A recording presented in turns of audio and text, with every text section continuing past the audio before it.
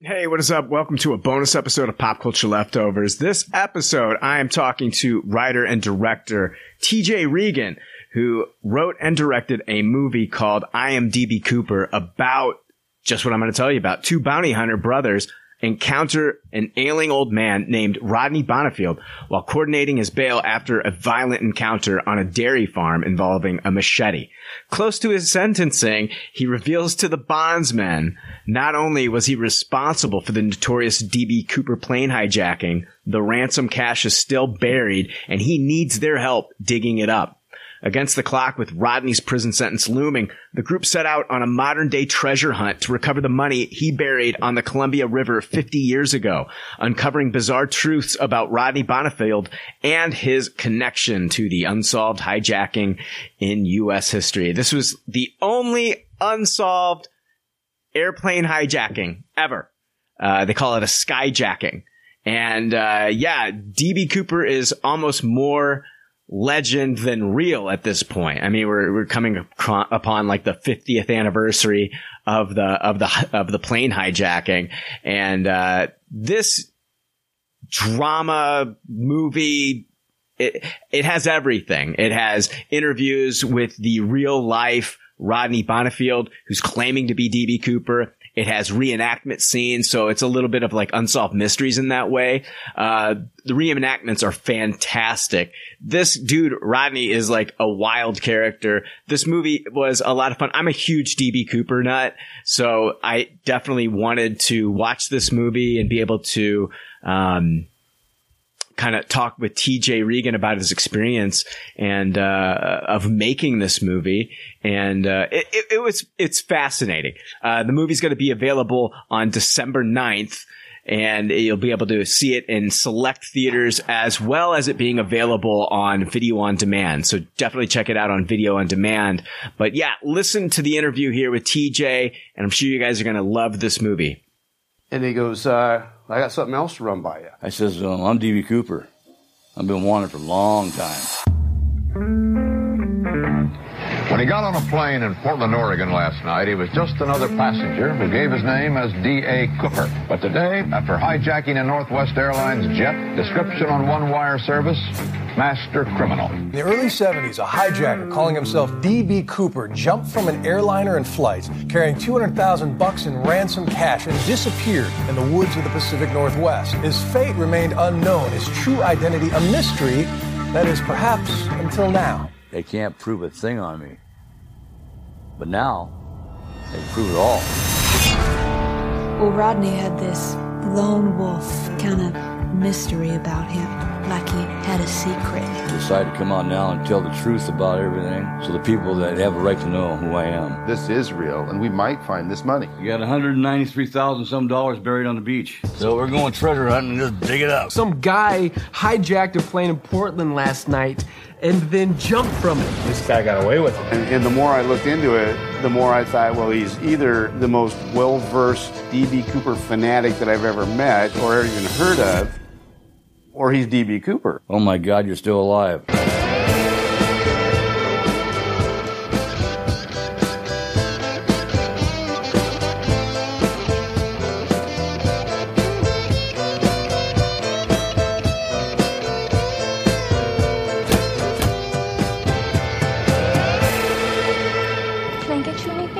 I'll take a bourbon on the rocks, and if you could keep those coming until the plane lands or I jump out of it, that'd be great.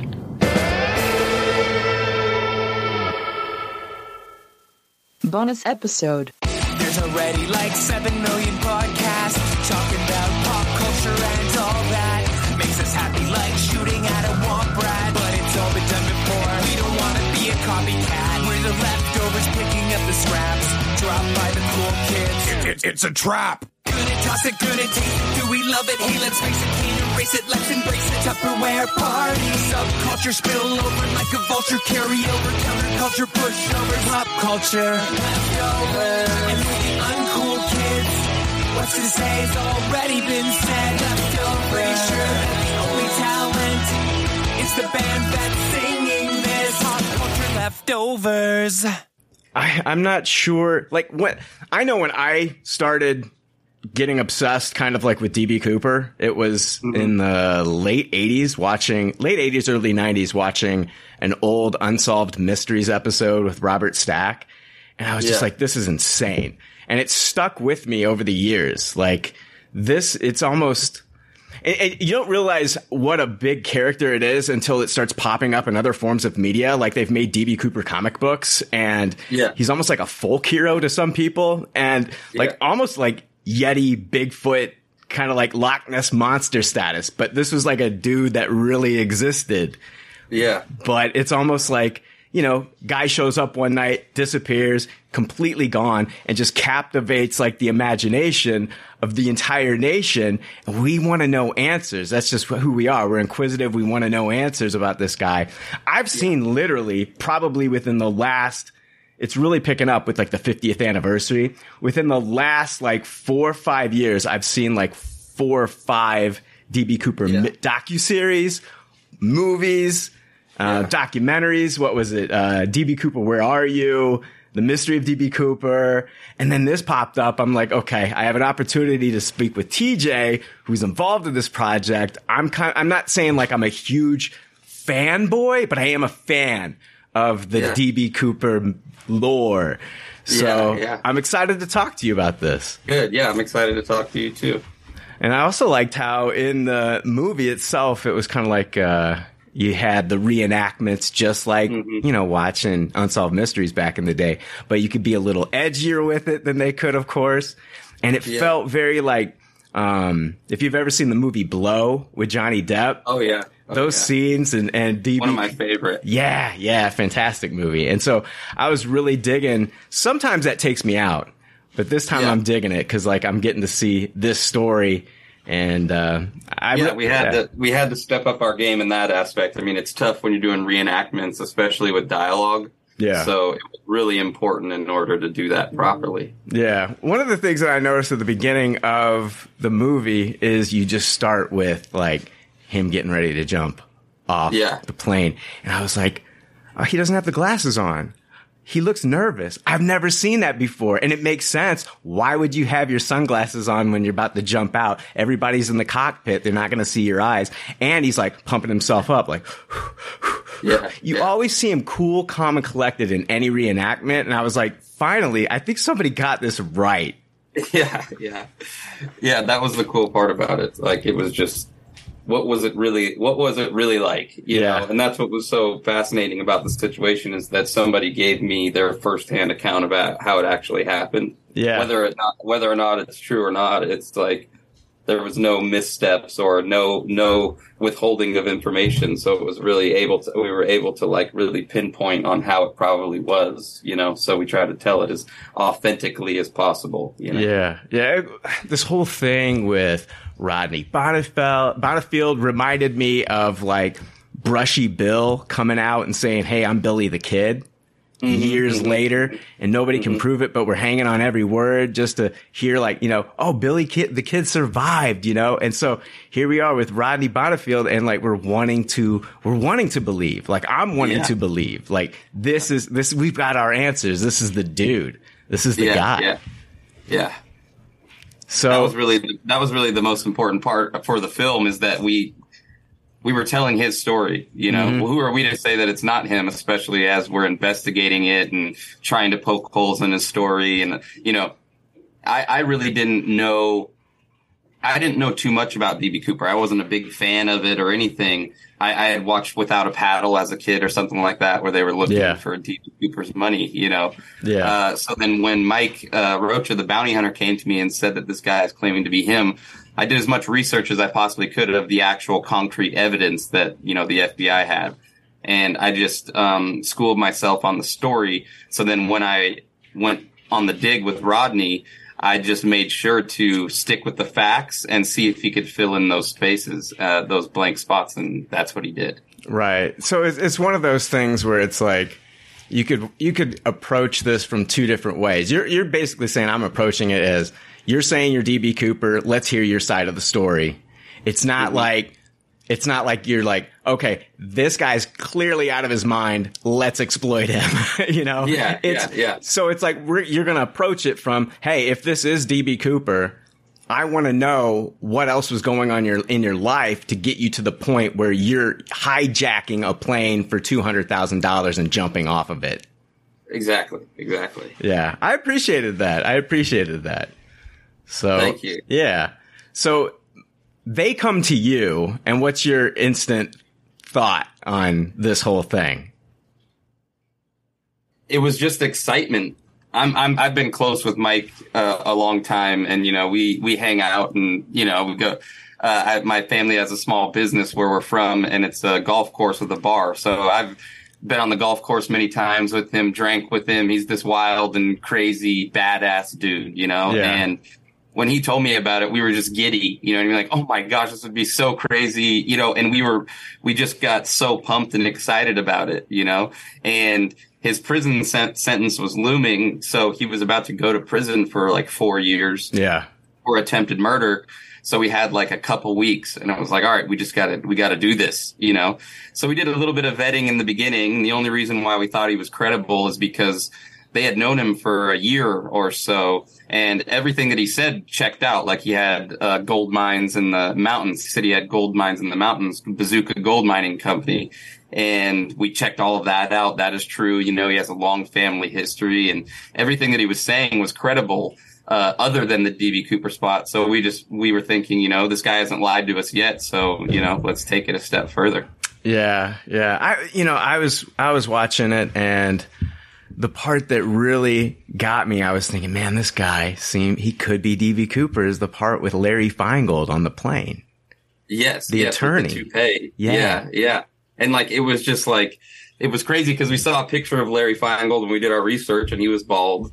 And he was actually there. And that's one of those things that you really have to do your research in order to find out about Larry Feingold. Mm-hmm. And Rodney doesn't have access to like the internet and the television and things like that. They live a very secluded life. So for him to know all of these things and everything that I was speaking about, asking questions about, even the concrete evidence, he knew.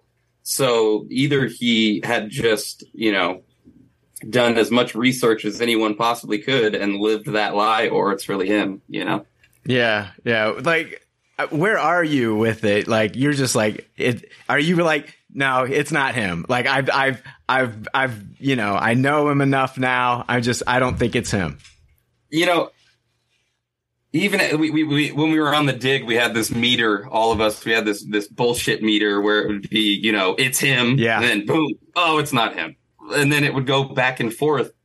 And after the whole time knowing him, going on the dig, talking to him, my answer to this every time is I wouldn't bet my life that it's him. Right. But I also wouldn't bet my life that it's not him. Right. So no matter what, it's just like, it's a very interesting situation because we were around him for so long, and yes, he's a pretty crazy guy and says some pretty crazy things, but there's still that thing that really makes me believe, like, yeah, it could be him, Yeah, it would definitely take somebody with, I don't know, with huge balls to do what he did.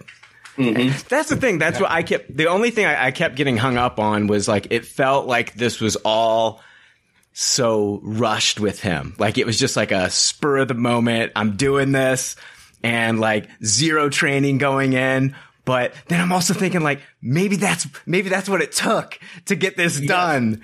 And that's pretty much what his story was, is that, he was born in 52. So he was around 19 or 20 when he said he did this. And people on the airplane said that he was, older, like in his 30s. Right. And we asked him, like, why is that, And he said straight up, he's like, I was up for 4 days on crisscross speed, so pretty much meth. And at the age that he was, he had a receding hairline. So he did look older, and he showed us photos of himself when he was younger. So that was a very important thing for us because that was one thing we got hung up on. But then when he said he was up 4 days straight on speed, and he had a receding hairline, then it all kind of went together. Yeah. I mean, you could easily mistake somebody for being older if they, for sure, especially when you're especially when you're running hard like that, you know what I mean? Especially when you're into the drugs and all of that, you could definitely age yourself pretty quickly if you're going as hard as he said he was. Yeah. Oh gosh. That's like, I think like, you know, I'm watching it and I'm like, okay, I'm going to watch all these different stories with this guy, all these crazy, like, heists. He was like, there was one night where him and his buddy went out and pulled off 3 robberies. And I'm like, is the Kung Pao story for real? Did that? I'm like, this is like crazy. Is the Kung Pao story real with, what's her name? Yuki. Like, did that really happen? Yeah. Yeah. That he had ran through about, 10 robberies that he did. Yeah. That were supposedly real. So I just picked the best ones and wrote the script accordingly. Oh, the Yuki one was gold. That one was gold. Yeah. That was awesome. Yeah. I liked it. I was watching this through the lens of like, I'm going to try to believe that this guy is DB until like the very end, until they get to that site and then they start the dig. And man, it's like, I don't know what all you want me to get into, and I don't want to spoil the movie for people who haven't seen it or anything like that. But that's like the anticipation. That's the reason to keep watching this is, eventually you're going to get to where they're going to start digging and looking for the money that's been buried. And that's, even as an adult, like, I grew up watching The Goonies. I grew up watching Treasure Island. And, even as an adult, the fact that there might be like some sort of like hidden treasure out there, and especially DB Cooper's hidden treasure. Yeah. Like I'm thinking about back in the 80s when it was Geraldo Rivera opening up the vault for, who was the mobster. And, I don't think it was Hoffa. Hoffa? Yeah, it was Hoffa. It was Hoffa. And then nothing was there. So it's like, are they going to find it? Are they going to find any of it? Yeah. Yeah. And that was think about it. Like this old man had about, 7 guys that, grown men take him down to the Columbia River and go on a modern day treasure hunt. Mm-hmm. And in order to do that, he had to be compelling and we had to believe it. And we really did. We really believed that money was out there. So we were going to go try and find it, So that was the start of the project. Yeah. I had no clue that I was going to make this film when we did go on the dig. I went to go try to make a documentary about finding DB Cooper's money. And then if we found the money, we were going to solve the only unsolved hijacking in world history. Right. So once we did all of that, and then I heard his story, I was in New York during COVID, and I was just cooped up in my hotel room. And I was just thinking, I'm like, you know what? Everything that he said and all of his story points and everything like that, I can tell this story narratively. I can make a movie out of this. So that's where the hybrid nature of the film comes from, is because I wanted to be able to make a narrative film and show my skills as a filmmaker, because I'm a filmmaker and I like to consider myself an artist first and foremost. So for him to be that compelling and telling me all those things, and obviously in today's distribution world and media world, you have to have something compelling in order for people to watch. You have to have big name actors or, something that's going to draw the attention of the masses. And the DB Cooper aspect really gave that to me. And that was the blessing of it, is because I didn't need big name actors. I didn't need the approval from Hollywood or a production company. I had what I needed in a sense of lure and, legendary status of DB Cooper in order to drive the film. So it all just kind of worked in my favor. Well, and then talking to Rodney, you just got to realize that, man, if this is DB Cooper, this guy is a character. This guy has so many different stories. And play up to those stories and get us, you tell me your story. I'll do everything else. You tell me your story and get us up to the day when you're getting on that plane. Put us in your shoes, DB Cooper. So, yeah. And like you mentioned before, those other documentaries that you had seen, like Where is DB Cooper, or the other ones, The Mystery of DB Cooper. Yeah. DB Cooper, Where Are You? You know, the main ones, HBO and Netflix that just came out.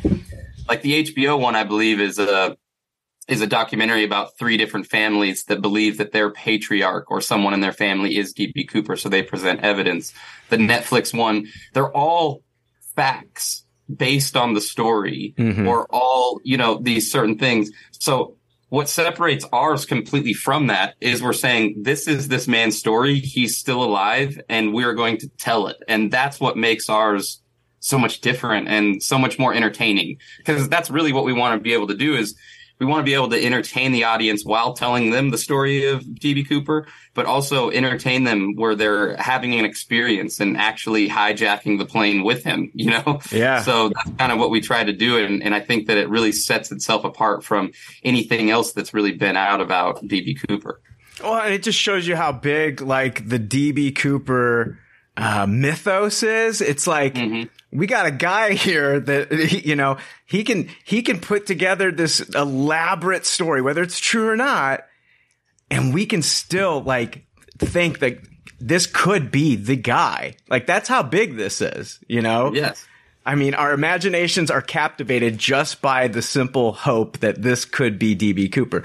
And, you know, that's one of those things where I'm thinking, like, if there ever is, you know, access to finding, you know, the treasure, then it could answer a lot of questions for us, but we're just not there yet. So yeah. Very true. Yeah. What was it like? What was it like doing, like, part documentary, part acted out? Like, did you do all the, did you get his story first, then get the actors together and do all that, and then how did it all come together? Because there's a lot of different moving pieces. Yes, there is. And that was kind of the equation that I had to solve in my head. Because like I said, I thought of this. We had done the dig, and I was sitting on the footage for a year or so. And I've been a filmmaker for about 12 years, doing a lot of, like, sports documentaries and the National Basketball Association. So I have a production company with Isaiah Thomas, the 2-time All-Star. Yeah, I saw that he helped with this movie. Yes, yeah, executive produced, and our production company, Slow Grind Media, it's under that tag. And, you know, I had been doing that for so long, but I love sports, but I'm a filmmaker first and foremost, so I just want to tell compelling stories. So for the past 12 years, you know, I've been working in that space. So I've made friends all across the country, that are, different people in the filmmaking space, acting and things like that. And, once I decided that, you know what, we should recreate everything that he's saying, we should make this a story in a narrative style, I just started getting on the phone with everybody. And, you know, normally people take an idea and they go to all of these companies in Hollywood and production companies and things and pitch them the idea. Hey, this is why this is going to be great. This is how we're going to sell it. But instead, I took it into my own hands as the production company and pitched everyone that worked on the film. The great director of photography, Jacob Owens, Isaiah as a producer, producing, writing, camera operators, everything that it takes to make a movie. And I made a phone call to every single one of those people and pitched them the film to get them to sign on. And eventually, when I had all of the pieces together, I brought them all in and we started shooting. And everybody just had the best time the whole time of shooting. And we shot everything in about like 21 days or so. Mm-hmm. And, once we got all of that in the can, then, and what I really wanted to focus on was, the film, is, sex, drugs, and rock and roll, in a way. Like, it has that fun aspect, old Hollywood style, like you compared it to Blow, it's like if Blow meets Tiger King, you know what I mean? Yes, yeah. And I was like, really wanted to do that. So then it was time to edit. And because we were working on such an indie budget and I am familiar with all aspects of filmmaking, I wrote, directed it, and edited it. So I had to now take all of this footage, edit it into a compelling way, and take the documentary and the narrative and try to create something with it. And not a lot of films do that. I mean, I don't really know of many films that done that. There was one called American Animals that did it. I remember that movie. Yes. And they were kind of did the same where they went from interviews and then dipped in, but it was still different because we were doing something in our documentary instead of just talking about it. So it was very much of this equation I was trying to solve, and I just had to work through it and try to make something compelling and try to make something make sense. It had to make sense, and you had to keep the audience following. So that was something that was very difficult, but I got through it. So that was good. Well, it's kind of, a documentary, there's times where, we live in the TikTok generation now where we're all being pulled different places, and we have a short attention span, a lot shorter than we did back in the day when there was only 3 networks back in like the 70s and 80s. And so with the way that you have it, it's like one moment you're sitting with Rodney, the next minute you're sitting with, 2 of these, bondsmen. And, that are like Dog the Bounty Hunter with guns. Those guys are characters too. I enjoyed watching those guys. And then the next minute you're watching a reenactment. So it's hard to kind of like, zone out or get on your phone and start doing other stuff because you're constantly being, thrown like different situations that Rodney got in with the reenactments, and they're all bizarre. So yes, and that's the thing, is that we were able to add the dialogue, which was my favorite part, is because we really got to fill in the blanks and tell the stories like, hey, he's telling this, and this is how we think that it happened, or this is how it happened. For example, they're doing some great reenactment stuff in these documentaries now. Have you seen Pepsi Where's My Jet? I saw that, yes. Yeah, and they were doing great reenactments as well, but see, the difference between theirs is that they didn't have any dialogue. So the big challenge was taking the audience from documentary and putting them into narrative where they're actually watching a film. You know what I mean? Yeah. It's almost hard to even call them reenactments because we're just taking you back into that time and allowing you to live there with him and see what actually happened. So I love that part. That was really my whole strategy from the beginning, and I'm glad that it worked out, Oh, it did. I thought it worked really well, and I thought that the main guy, Ryan, what's his name? Ryan Corey? Ryan Corey. He was fantastic. Like, it was, I could almost see, like, you handing him the script and showing him, like, clips of Rodney and him just being like, okay, I'm going to eat this up. Yes, I'm going to eat this up. I'm going to go nuts. He's going to take it to the, I'm going to dial it in at 11. I'm going to go that extra step with this guy. And he's like that. And that's funny because, he's really like that. And he's always been like that because I actually knew, I was friends with his younger sister when we were in middle school and he was in high school. So I've actually known him since I was a kid. And I'd always, he was always just kind of goofy and loud, and he was a filmmaker as well. Yeah. So when I got the Rodney situation, like, who would play this? Like, he popped in my head immediately. I gave him a call and he accepted the job. So I didn't even have to cast for that situation. It was just like, I knew that he could play him. I knew that was a version of Rodney Bonifield, It was perfect casting because I was thinking to myself, like, everything that I've ever seen with D.B. Cooper reenacted, it's all serious, right? Yeah. This guy's cold, he's calculated. But when he's Jason Bourne, he's James Bond. Exactly. And so with this, I was just like, okay, they're basing it off of this dude, Rodney Bonifield, who's a character, a wild character, even like in his 70s now. So it's like, you've got to have somebody that can like match that energy, but as a younger guy. And I thought Ryan did a fantastic job. Yeah, I did too. Yeah, it was great. And one of my favorite performances was Chris Grounds. Plays Marty in the film. He's his sidekick. Yeah. And he's an amazing dude, and I think he did an amazing job as well. Funny story about him. He didn't know how to drive a stick shift car, right? And I called him, and he was like very weary about whether or not he could pull off what I wanted him to, just needed a little confidence boost. So I finally got him to confirm. So he drove from Los Angeles to Seattle to come film. And he got in the day before shooting. Well, actually, same day. It was like 1 a.m. So we wake up in the morning. He's like, I don't know how to drive a stick shift. And he had to drive that blue truck. The cowboy picks up Rodney after the job. Yeah. And that's a 1954 period, all original Dodge truck. And he had to learn how to do that. So I'm like, well, shit, we have to figure out how you're going to drive this truck. So I'm like, let's go out and I'll find a stick shift and we'll practice, 4 hours before we shoot. Yeah. So we get one of the regulars at my folks' golf course bar is this kid, and he had a Golf, like a 98 Golf, VW Golf. So we get in, I'm like, all right, you ready? And then the kid goes, oh, yeah, one other thing. It has a breathalyzer. Wow.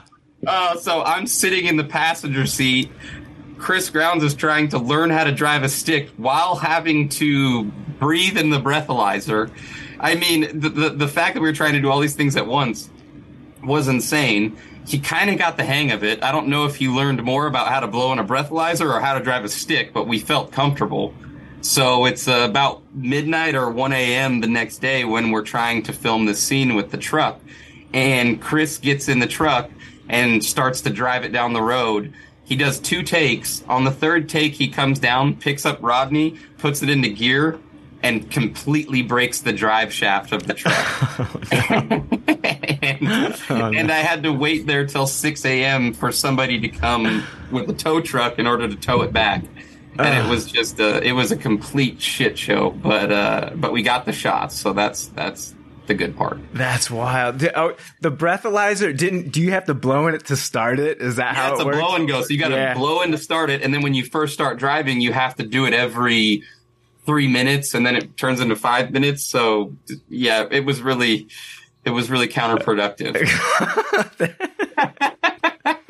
You need to have just a documentary on the making of this movie, man. I know, right? We did film all the BTS. I've been so slammed, so I haven't been able to get to it, but I'm going to be releasing something showing the making of the film because it was crazy. Yeah, like if, Blu-ray, extra features would be fantastic. Yeah, exactly. Especially with like the Rokas, man. Those guys are just characters in themselves. I was just, yeah. For sure. Oh my gosh. Yeah. The stuff with Rita Coolidge. Yes. Okay. What can you tell me about that? 'Cause I'm like, okay. I mean, I'm buying everything. This guy could be DB Cooper, and now he's talking about, having a romantic encounter with a country singer / actor. I'm like, now the story is just getting, where are we? Okay. Well, what's going on here? So I mean, infamously, Rita Coolidge wrote on the DB Cooper soundtrack for the '84 film. I think one of the films that were there was the big one back in, I think it was '81. I think. Yeah. And when he said it, I'm a filmmaker. I want to make a Hollywood movie. So I'm like, well, we have live music. We can have live music. We can have an old starlet from back in the day. Rainey Blake, who plays that, she was on, I posted one day, I need an actress to play, Rita Coolidge that knows how to sing, make original music and act. And my friend DM'd me on, social media and say, hey, try her out. She was on the show Nashville, that big CMT or forgot what it was. And I pitched her the thing and she was like, yeah, let's do it. She actually music supervised the film as well with Eric Grossman. And yeah, so when Rodney said it, obviously it was very much like, okay, like really this, you hijacked an airplane, jumped out of it with $250,000, got away. Yeah. And then a couple years later, you're in bed with with one of the main Hollywood starlets of their time. Sure. Why not? Yeah. Why not? I mean, hey, everything else is checked out, so why not?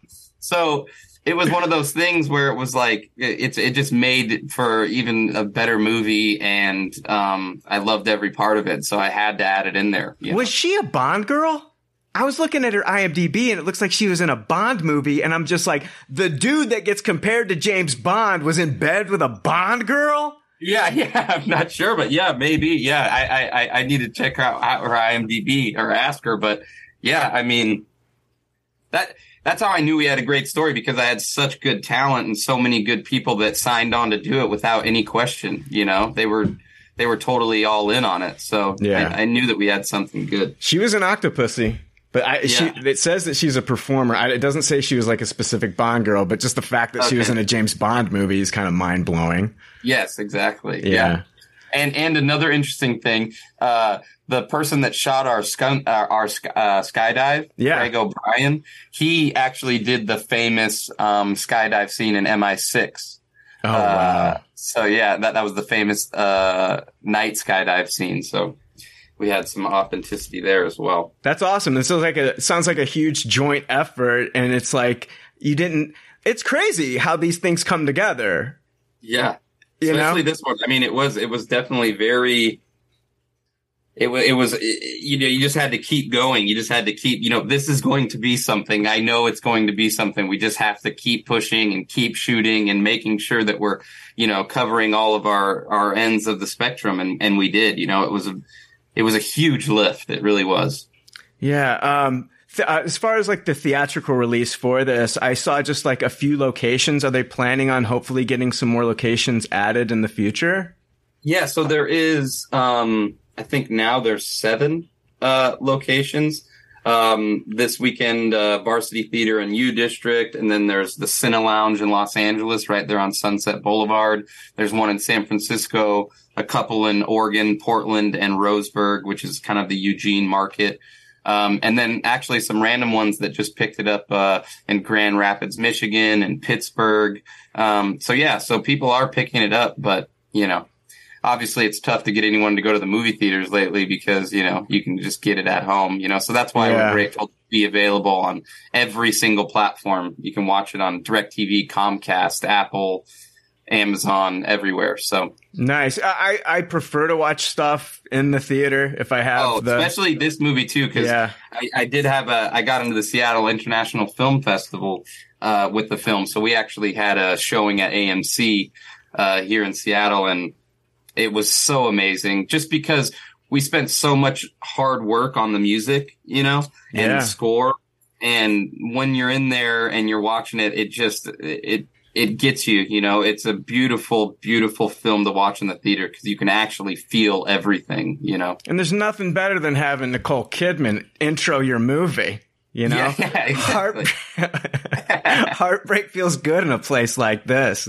Yeah. No, that's incredible. So it's going to be like VOD. So like you can go to Vudu, you can go to Amazon Prime. It's going to be available day of.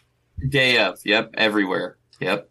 I think okay, what is your pitch to people that are not like into DB Cooper? Cause that's the big thing here. It's like, this is DB Cooper. So it's almost kind of like niche. This is perfect for me. And I've talked about DB Cooper on this podcast before. And I've exposed a lot of people that were not familiar with the character, with the guy, with the lore of DB Cooper.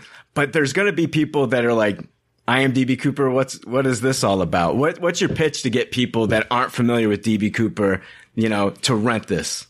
Yeah. And I think that, first of all, the demographic, it spans across to everywhere because of the fact that it is about DB Cooper and it is a period piece. The older demographic is going to want to relive it, because they all remember it, whether or not they saw the news headline. And then because of the nature of the film, we try to, it's somewhat of a comedy. We try to be as funny as possible, sex, drugs, and rock and roll and bounty hunters with big guns. Then it's also got the younger demographic that is going to love to watch it because of the entertainment factor. And they also get to learn about DB Cooper. Yeah. For people that don't know DB Cooper or are not really familiar with it, I mean, if you watch the film, you're just going to have a great time and a wild ride. You're going to be listening to all original, wonderful music made by beautiful artists. And you're going to be entertained, because of all of those factors, because the film really doesn't slow down. It just keeps going and keeps moving on to the next thing, And I think that just the fact of when I said, it's like Blow meets Tiger King. I mean, why did people like Tiger King? You know what I mean? Because the guy was so crazy and so entertaining. You didn't know what was going to come out of his mouth next. And I think that really, it transcends, the film transcends what the DB Cooper myth and legend is, because it's taking you on this ride of solving this mystery, but also, just the journey of a crazy American gangster in the 70s, and it's just entertaining as hell. It reminded me of that Sam Rockwell movie where he was Chuck Barris. the host of the Gong Show, and he said he had this completely separate life as like a CIA agent. Yes. So they made a movie about Chuck Barris, the host of a Gong Show, as a CIA agent. And so it's like, this guy is basically saying, I had like this wild life as, you know, a thief. And on top of all that, I was DB Cooper. So it's like, you know, it's like exactly. Yeah. So it's like one of those things that's, I think you get to watch this guy, and at the end, it's kind of like up to the viewer to make that decision as to like, that creates conversation. Yeah. You know? If you don't believe that it's him, more power to you. You know what I mean? When we did the screening in Seattle at AMC, there was two guys that came, and at the Q&A afterwards, one raised his hand and he brought his books to sell. He wrote a book about DB Cooper. They were both certified DB Cooper scholars. And the first guy was like, I've heard about Rodney Bonnefield. I'm so glad that you put a face to the name and, you know, just said how compelling it was. And then the other DB Cooper scholar raised his hand. I think one or both of them were in the Netflix series. And the other one raised his hand and he said, none of this is true. And I was like, well, that's up to you. I mean, that's great. If you don't think any of it's true, did you like the movie? You know, and he was being somewhat of a hater by saying that. But I was like, well, did you enjoy the movie? And he was like, yeah, it was a really good movie. And I'm like, there you go. That's what movies are for. That's the purpose. Yes, that's why the purpose. Nicole Kidman should have told you that at the beginning of this movie, that they're here to entertain us. But, yes. Yeah. As long as that's what I thought about it as well. I was like, yes, would I love to know definitively who DB Cooper is? Yes, but on the flip side, was I not entertained by the end of this movie? And I thoroughly was. And the music was fantastic. You know, the music was fantastic. The acting was great. There was the elements of comedy. I enjoyed watching his parents' interactions with one another. I thought the guy that played his dad was just brilliant. So yes. But yeah, no, it was awesome. And, you know, that's why I love the fact that we were able to recreate back then. And, you know, it's so hard to shoot a period piece. So I had to really figure out how we were going to do that. So I love that scene in the film when it's Thanksgiving Day after the hijacking and they're all in the living room, you know, and you know, no smoking in the house stuff. And I wanted to channel that energy from those old sitcoms, you know, and write that type of story in that scene. And that was why I had so much fun with the film, is because we were able to go back into the day when, you know, good Hollywood films, you know, were just so fun to make and so fun to watch. And there was really no pressure in that sense. It was just about having fun and making something that we're all proud of, you know? Yeah. You should be proud of this. It was, I think, you know, because I was going into it. The whole reason I wanted to watch this and talk with you is because of all the DB Cooper stuff that I consumed over the years. And so, you have compelling characters. There's definitely a polish to this movie, with all these chaotic things that are happening with this character of Rodney Bonnefield. And I think that this is definitely worth the price of admission seeing in the theater, and then definitely worth renting. I was very entertained. And you're saying Tiger King and Blow, it is an amalgamation of the two, and it's a lot of fun. Yeah, good. Thank you so much. I'm glad you enjoyed it. I did enjoy it. I was worried by the end of this thing. I was like, if we don't get definitive answers, like at the beginning, I was like, if we don't get definitive answers, because I have been upset watching some of these documentaries before. Yeah. It's like, you keep telling me that this guy is DB Cooper, could be DB Cooper, and I get to the end and everything's just like, you know, shattered. Okay. Yeah, especially in like today's world, you know, you watch a Netflix one or something and they're going to drag on the story for 4 episodes or 6 episodes. Yeah. And you're not going to get anything definitive. You're just going to be, you know, they're regurgitating some of the same information that's been out there, as well as giving other people's opinions, you know? Yeah. And that's why this one is dope, is because we try to be as definitive as possible. We try to state our case, but we're also telling the story of not only DB Cooper, but we're telling the story of Rodney Bonnefield. This is his life as he knows it. This is the story of Rodney Bonnefield. I always compare it to A Knight's Tale with Heath Ledger, you know, because all he wanted to do was change his stars. That was his dream. He wanted to be a knight, and he wasn't born into that. So how was he going to do that? And that's the same thing with Rodney Bonnefield. I mean, regardless of his circumstances or where he came up, and he wanted to be something greater than what he was. He wanted to be a legend. So regardless of if Rodney Bonnefield has been living with this lie his whole life, because he's claimed to be D.B. Cooper his whole life, or he really is D.B. Cooper, he changed his stars. I mean, we just made a movie about the guy. You know what I mean? So that is very important to me, because everybody in the world wants to, be something they're not, or be something greater than they are right now. And this is really a story about that, I guess like only he really knows, right? Yeah. So the other thing in this was just emotionally what Rodney was going through right before the heist, and I'm thinking like, at one point in this, isn't he talking about like kidnapping? Was it Ramona? Yes. Like, what is going on here with this guy? And he's just telling this like, I was gonna go kidnap, the love of my life because she was preparing to leave me. And I'm like, oh my gosh, this is wild, man.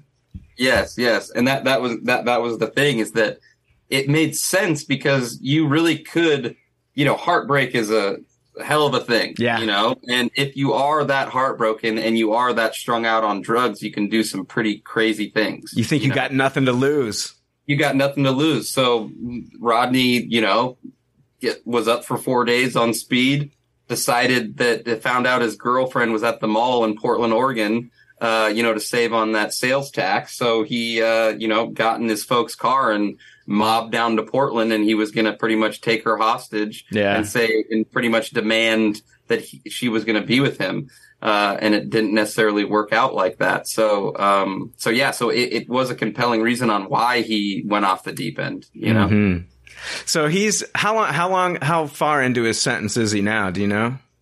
Yeah, I think he's about 3 years in. 3 years, so he gets out in another year. You thinking about following up with Rodney in the future? Are you done? Yeah, if he lasts that long. If he lasts that long.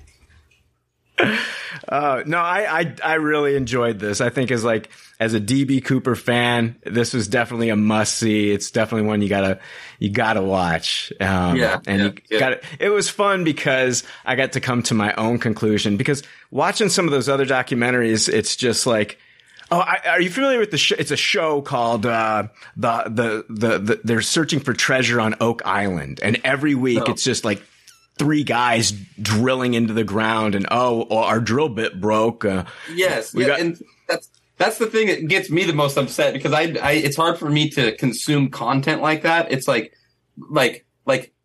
watching ghost stories or something like that. It's like telling you have a TV show about ghost hunting, but obviously we're never going to see a ghost. So what are we're just seeing some people freaking out because they think that they, and that's the thing, is that we want to be able to show you that we're really trying. We're really going out and trying to dig up this money. If we find it, then great. If we don't find it, then shit. But the fact that he gave us facts on the story, and we were able to give more context of how we theorize of how this whole hijacking took place, made it so it was satisfying to the viewer. And the fact that he's telling you about like the terrain and all this other stuff, and it's all adding up. Yeah. It was exactly what he described it before we got there. Like it was everything that he said checked out in a sense of what that area was like. Right. What the terrain was like. And he told us before. And when we got down there, it was just as he described. I don't see Rodney on Google Maps and anything like that looking at it. This is, I was just like, oh my gosh, this might be the guy. Who knows? Yes. No, it's a fun movie. I wouldn't say like, what would you call it? Is it like, it's not a documentary. It's also a movie. It's hybrid documentary, or I like to use the term docudrama. There you go. Yeah. Well, it's fantastic. TJ, man, like what else do you have going on after this? You've got to be looking at like the next project. Is it going to be? Yeah, trying to. Yeah, I just did a film that released last night on CBS Sports Network about Lute Olson, the legendary Arizona head basketball coach from 84 to about 2007 or so. He passed away in 2020, so we told his life story and his improbable run to the 1997 championship. So for any NBA fans or college basketball fans, that's something that we just recently released. And then, yeah, I've been filming Isaiah Thomas, the two-time All-Star and big NBA player. Well, actually, the smallest NBA player picked last in the NBA. He was actually the 60th pick and went on to lead his team to the Eastern Conference Finals and two championships with Detroit. Yeah, no, that's the other one. So Isaiah Thomas, my friend Isaiah Thomas, was the Boston Celtics Isaiah Thomas. Okay. Yes, and he led his team to the Eastern Conference Finals, and he's actually he was the shortest player in the NBA. So I've been filming his life for 12 years since college. So we're going to be eventually putting out a documentary about him and his life story and everything that's happened with him.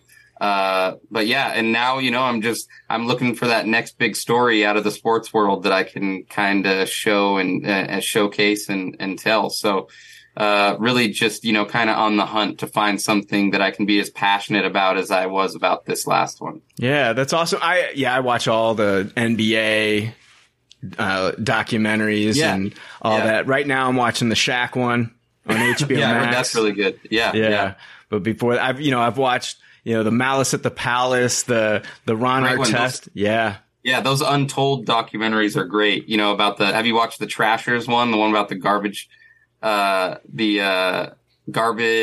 company mogul? They kind of based The Sopranos off of him. No. And his son, he gave his son a semi-pro hockey team called the Trashers. And they did an Untold just like the Malice at the Palace, but it's a very interesting. It's like WWE meets hockey. Oh, and wow. It's really interesting. But yeah, those Untold documentaries are really good. Yeah, absolutely. Yeah, keep up the good work. Thank you. I will definitely, any sports documentary that you put out, I'll probably be watching it because I'm into that. The Last Dance. Did you see the Stephon Marbury one? Yes, I did. Yes. Kid from Coney Island. That was great. Yeah. And then the Iverson one was fantastic too. Iverson one was great. Yes. Some of my favorite, my favorite sports documentary, probably my favorite sports documentary of all time is Senna. Have you seen that one? I haven't.